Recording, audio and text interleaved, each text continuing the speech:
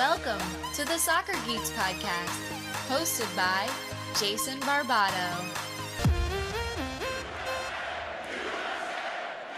Hello, everybody. Welcome to the Soccer Geeks podcast. I'm your host, Jason Barbato, co-hosted by Twitter royalty, if you compare audiences, Marissa Callie. Marissa, welcome to the show. How you doing today? I'm doing well. I'm so excited for today, and thank you for that ego boost. I appreciate it. Gotcha. I got your back always. Yeah. Yes, thank you. So we have a really exciting episode today. I would like to give you the honors of introducing our guest, and then we'll go ahead and get started. Speaking of royalty, we have U.S. soccer royalty that's about ready to be in y'all's presence today. Let's go ahead and welcome Miss Shannon MacMillan to our show. Mrs. Shannon to our show. Shannon, how you doing? Welcome. I'm well. Thanks for having me. That's being awfully generous with that royalty tag. Oh, let me tell you, we got that tiara this morning. We were polishing up, and I think you wear it well. So we're real excited to have you today. Thanks so much for making time for us on the podcast. Appreciate you guys having me. Nice to be here. Cool. I can't wait to get into the conversation. Marissa, do you have anything to add before you head out? No, I will be right here watching and admiring the conversation. So enjoy, both of you. Thanks Marissa. Appreciate it. Shannon, we're going to jump into it. I wanted to discuss kind of just not only do you wear a wonderful tiara, but you also wear a lot of hats. You are an executive director of Del Mar Carmel Valley Sharks here in San Diego, one of the three ECNL clubs in the county. You're also the VP of Comms for San Diego Loyal. You're a mom. You wear a lot of hats. Can you talk a little bit about what it's like to kind of balance all it is that you have to do and all the investment that you are making into the game today here in the county? I'm still looking for more hours in the day, so if you have that secret, feel free. Definitely have my hands full, but I am truly blessed with the most amazing 12-year-old son, Braden, who is just by far the greatest accomplishment out of everything I've been blessed to do. So that's the easy part, even though he's in the tweener years, that there's some bumps with that. But I feel really fortunate because the game of soccer truly helped shape who I am as a person, as a mom, as a friend, without a doubt, who I was as a soccer player to my college coach. So now that I'm on the older side and retired, it's really, really important to continue to get back to the game, help the game grow. And having grown up here in San Diego, it's so amazing that I'm able to do this in my hometown. Yeah, which is wonderful, right? Because you've gotten to see how the game and the clubs and the landscape has really evolved. There was a time in San Diego when there really wasn't much beyond youth leagues that was going around. The Flash was here for quite a while. The Soccers have always been a staple and always been wonderful. I know that you always get down with the pro and the media side, making sure that you nutmeg a couple people here and there, but which is always wonderful to see. As just an executive director for the club, for Del Mar Sharks, I wanted to just see if we could kind of talk a little bit about some of the challenges that you are just facing in the climate that we've got today. We can talk along the lines about COVID. We can talk about budget, retaining players year over years. I just kind of wanted to dive down that little lane a little bit and kind of see some of the things that you're facing as just a club director. Yeah, and it's a lot. This in itself could be its own series of 50 podcasts, I think. But, it comes down to it's kind of become big business where players are being recruited and they're being promised the world. And at the end of the day, the soccer pyramid goes from everyone playing rec and it gets smaller. And, the percentage that go on to play for the national team, play collegiately, play professionally is so small. So what's really important, and since I joined the Sharks about 13 years ago, was how do we teach these kids life lessons that are going to help them beyond the game? Because in fairness, by the time, especially nowadays with the pressure of social media and all that stuff on these kids, you see more and more kids getting burned out and just walking away from the game. So while we have their attention and their passion, what tools can we give them, from the teamwork, overcoming adversity, the leadership, the time management of juggling homework and soccer practice? What life lessons can we instill in them so that, because everyone's going to have adversity, everyone's journey is different. through the game, in life, in school, everything. And when they have those obstacles, are they going to have tools to find their way through it rather than turn around and give up? So just trying to really help them get these basic fundamental life lessons that the game offers so that when they're out in the world, they can be better people for it. And what were some of those tools that you have found that have been really effective for, I mean, and then if you can kind of just say like, I would imagine there's certain tools that are applicable to high school and to middle school and to elementary age, but what are some of the different tools you've seen that have been really effective?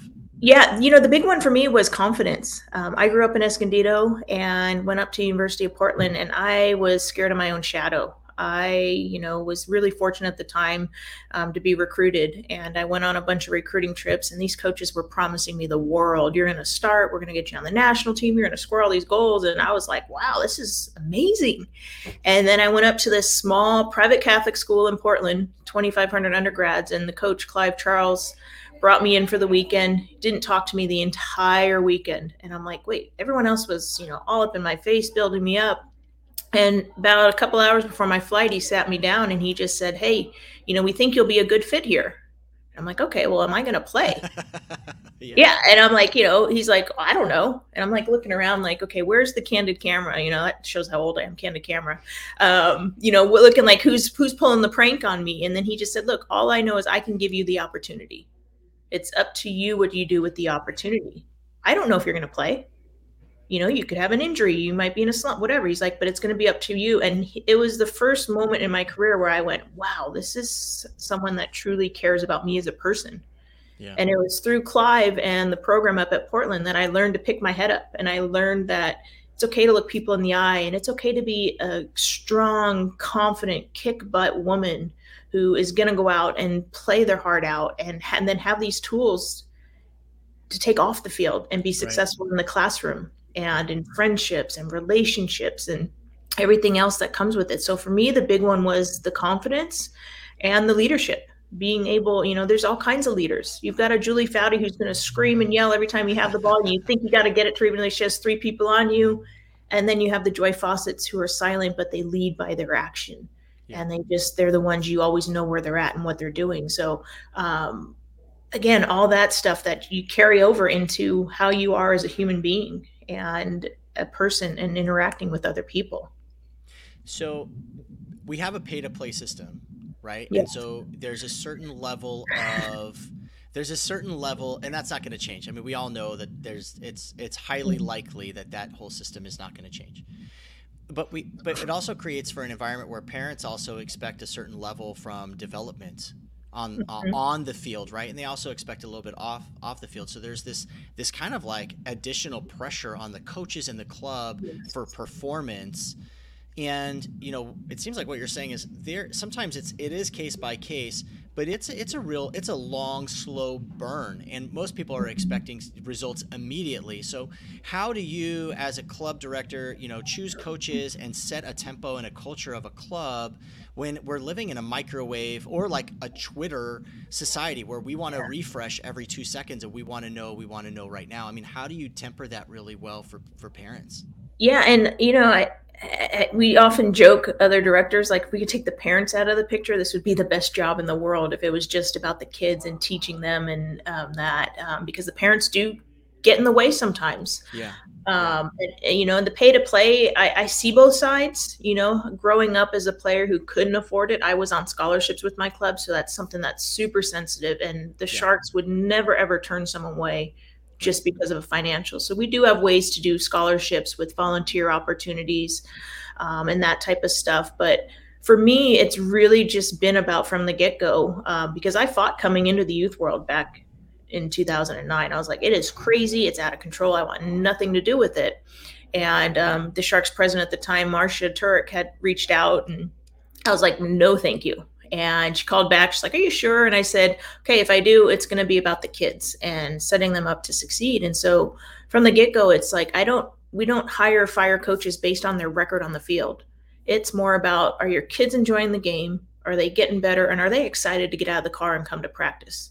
Are they excited to put that jersey on and show up at the field on that weekend? That's the parameters that we base the success of our coaches on, not who won. In fairness, there's not one college coach out there that's going to say, hey, at U10, did you win state cup?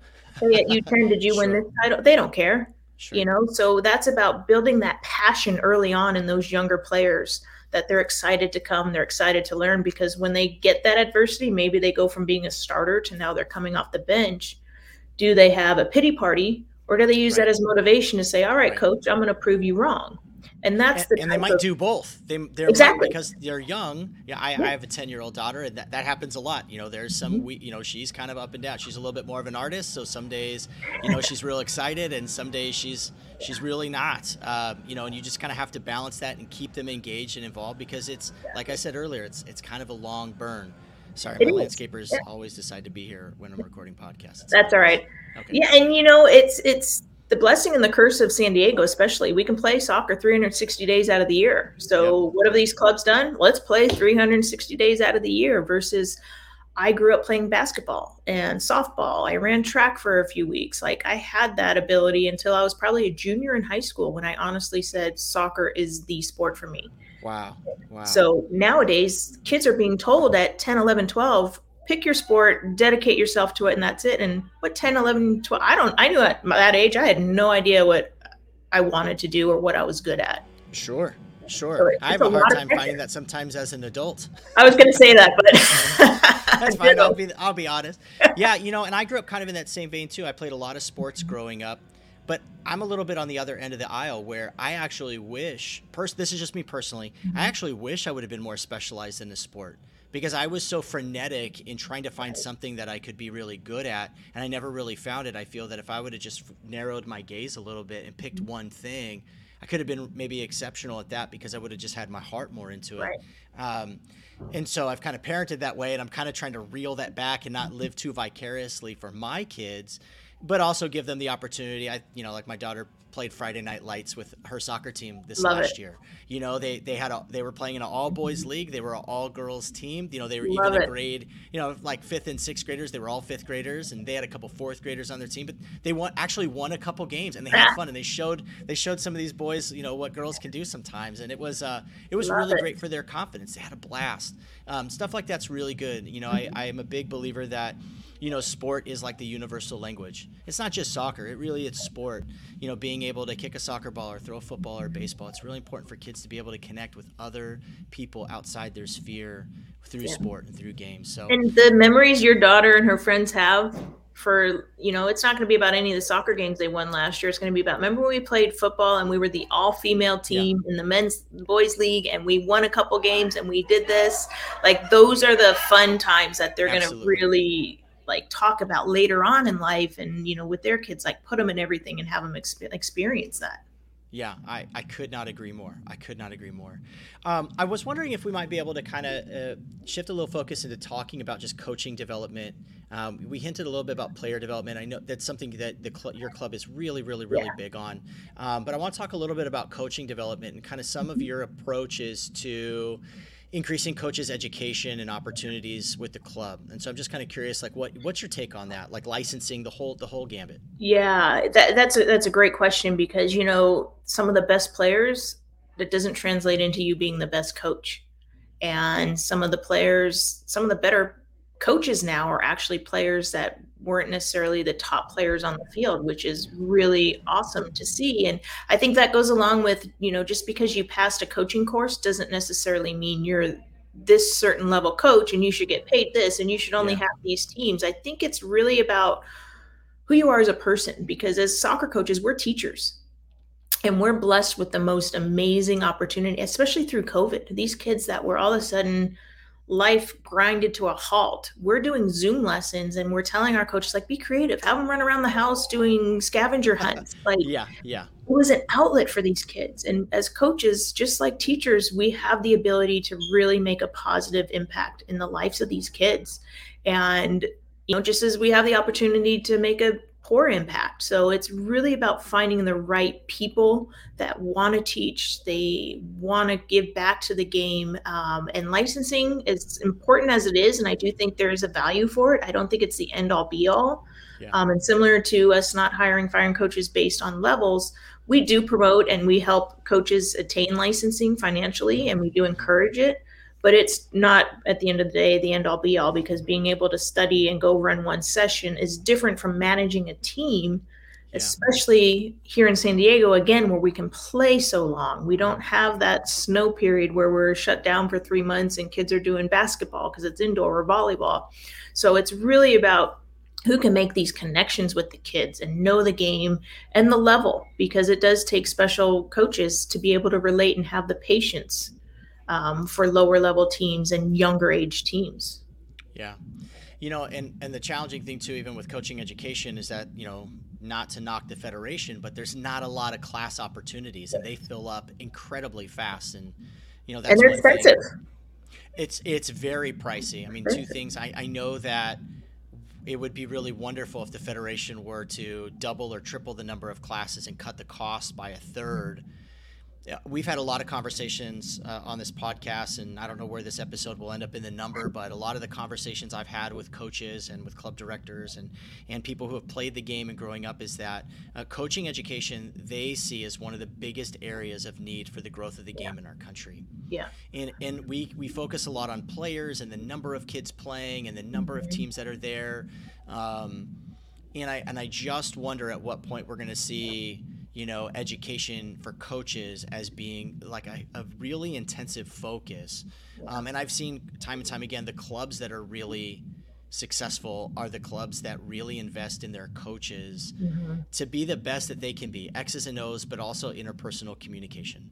Yep. I was just going to say, and it's beyond the X's and O's. It's really about how do you relate and how, because how you show up to practice. Can you read that little Johnny just got out of the car, his head's down. He probably just had the worst day at school.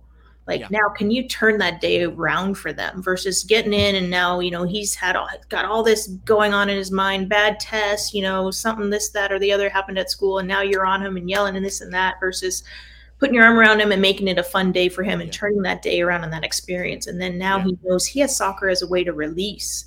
And, no matter, because that's how it was for me, no matter what happened at school or at home, I got to the field, I crossed that white line, everything else disappeared for those 2 hours. And I got to kick people and kick the ball and slide and run and just let it all out. And then I left going, okay, now I can handle that. So that was your gym.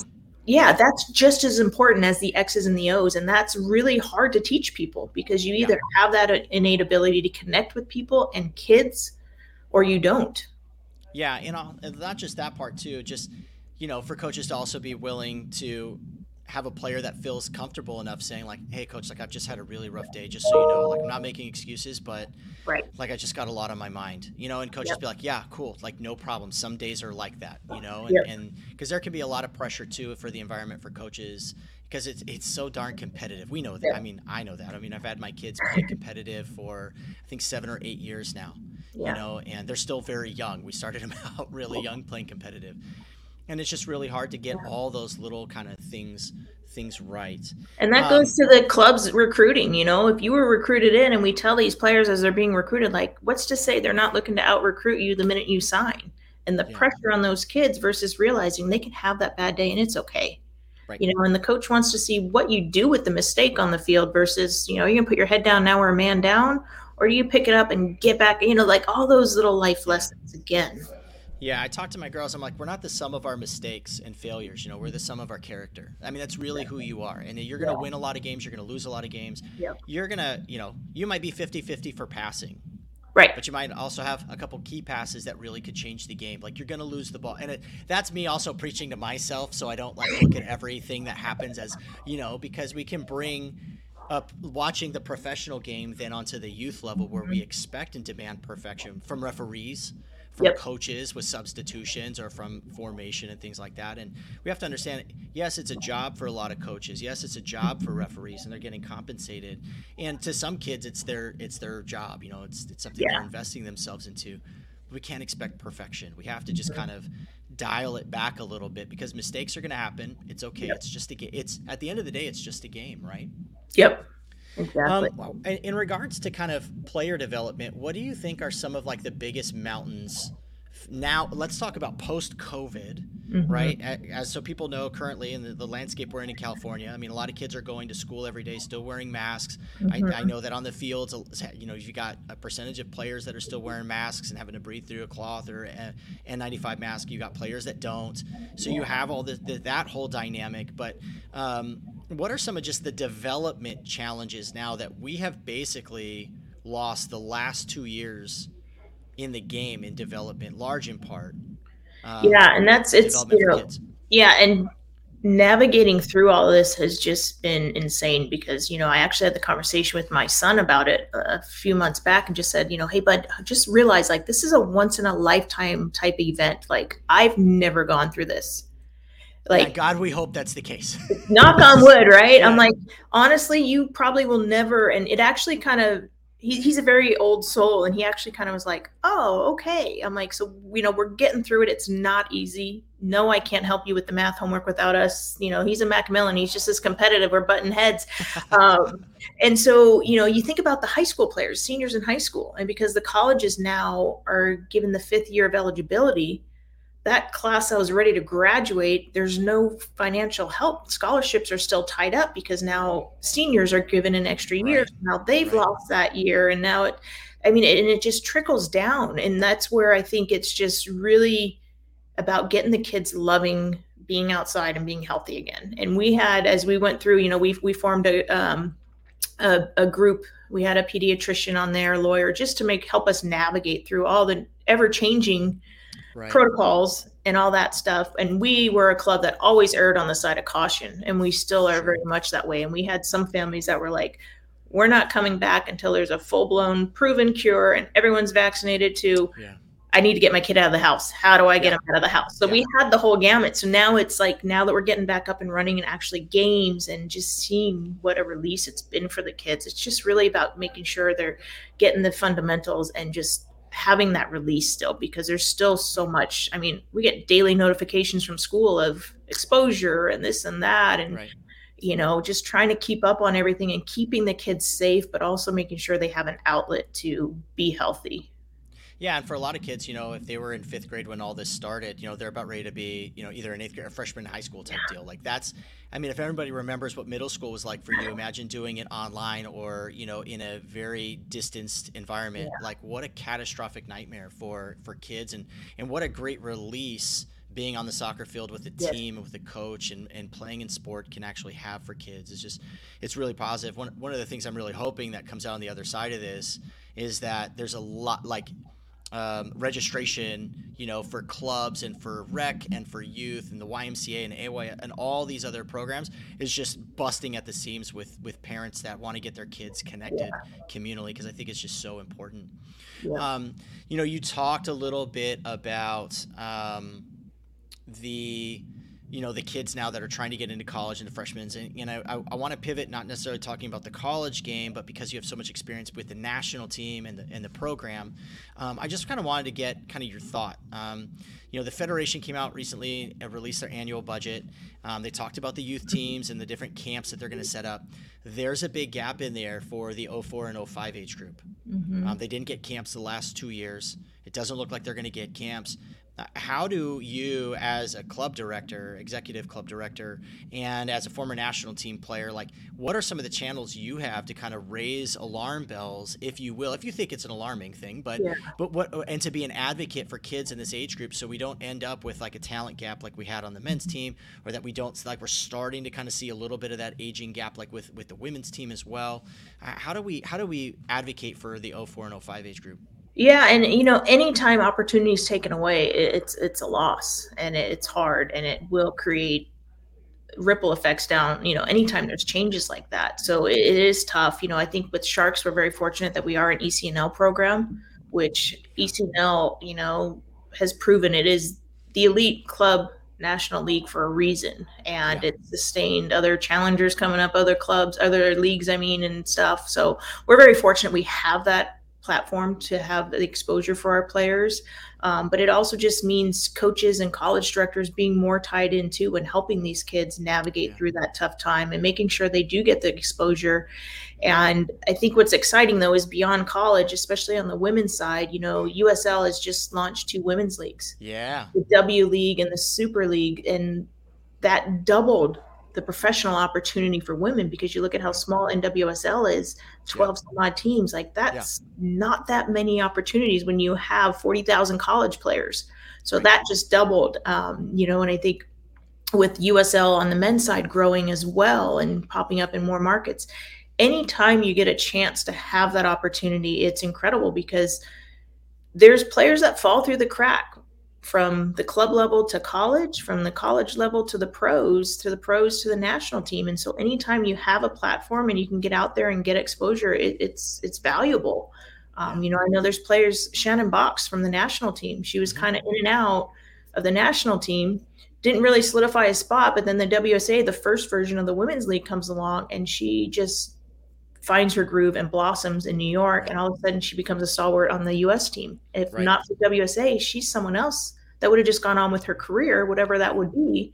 But instead she had the opportunity. So it's just really about continuing to have conversation and pushing the envelope to making sure these kids have pathways that are legit and about them, not about their club and what they're going to get out of it or what they want and who they like and this, that, or the other, but just making sure there's clear, legit pathways and that they're supported. And if they can't financially cover it, how do you get them that opportunity still? And just really trying to alleviate the pressure. There's enough pressure without that driven from at home or the club coaches or anything like that. Right. And I might get in trouble for saying, it on the show, because I try not to take too many stances, but I would wholeheartedly agree with you that ECNL is by far the best level of competition in the land. My daughter plays in the DPL kind of funnel, if you will. It's just, there's a lot of kids that, if they were in those opportunities in those leagues, it would do very well for them. Outside of, how do you look at, as a club director, again, we talked about, for our region, 1 of 3 clubs that has ECNL. Can you talk about the relationship with other clubs in the area that aren't ECNL as far as giving kids access to those opportunities? Because it's very tribalistic in club soccer. It's very territorial. As a club director, how do we not make it about dollars, and how do we actually make it about kids and the opportunities for kids? Like, it's not easy, right? And there are not willing players on the other, willing parties on the other aisle all the time, or hardly ever. How do you face that? How do you work with that? Another great question. I think it comes down to the leadership and egos. And for us, I remember playing for Clive in college, and players that wanted to transfer, and he could have had them sit out a year because there was within conference. He's like, look, if it's not a good fit for them here, who am I to pull a year of their play? And that's something that stuck with me at the time. So I'm like, yeah, but now we have to play against them. And he's like, hey, everyone's journey is different. And that's the same thing. What we have at the Sharks, it might not be a good fit for someone, and that's okay. Sure. Who are we to say, no, you can't go, you can't leave? Where it gets ugly for me is when it's the recruiting and the backhanded, and parents, having conversations, or coaches from other clubs coming up as players are walking off the field. Like, look, if your program's good enough, you'll find the players. You're going to maintain and retain the players. So just put something out there. That for me, I was fortunate and blessed to not only compete, but win at every level. So this isn't about me and my ego and winning. This is about giving back to the game and finding the right coaches, because it does trickle down. And that's why I don't put the pressure on the coaches, because I don't want the coaches to show up and put that pressure on them. We don't micromanage our coaches. We let them coach within, obviously, parameters of what the club wants to attain, but they're going to make mistakes too. Yeah. So if they know they have the ability and the comfort to make the mistake and learn from it, that's going to pass down to their kids. So it's just really, I think it comes down to leadership and egos. Yeah. The safest place to make mistakes is with a group of people who believe in you, right? Yeah. That's the best place. That's why I was always drawn to team sports, because you're going to have those days where, as I was a forward, I was expected to score goals. I couldn't hit the broadside of a barn sometimes. But those are the days, I heard Carla Overbeck, hey, that's all right. Focus on your defending. get back and do this. How else can you contribute? And that's, for me, I always really appreciated that support and that ability to make the mistakes. The old Ted Lasso mentality before we knew it in digital yes, form, right? Love that show. My son loves that show. Yeah.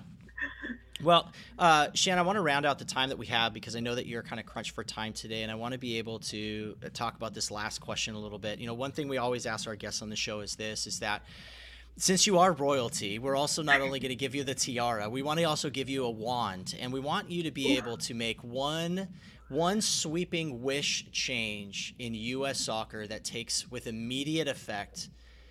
What change would you make, and what impact would that have today? I would make a sweeping wand move. Oh man, I would have to just say that there's equity across the board. Okay. The women's games made great strides. We went from playing for per diem because we absolutely loved the game to going into residency periods because we didn't have a league. And, I'm still working very hard today because I retired after 12 years, 3 Olympics, 2 World Cups, and I'm still working, which is okay. But, there have been great strides made on the women's side, but I do think there should be more parity in the pay. It is the same job.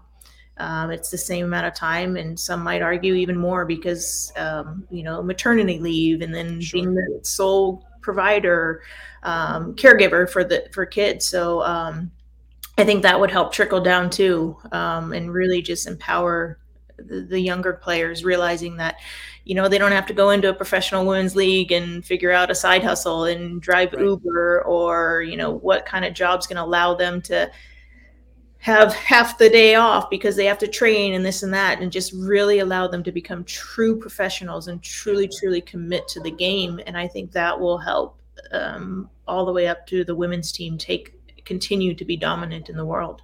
Yeah, I think that's a great. I know that's a beating pulse within your heart. Hot button. And, but it's also something that is needed in the game, and it's hard when everybody keeps saying it's just going to take time. But like you said before, man, the USLW League and the Women's Super League coming in is a huge stride in expanding that.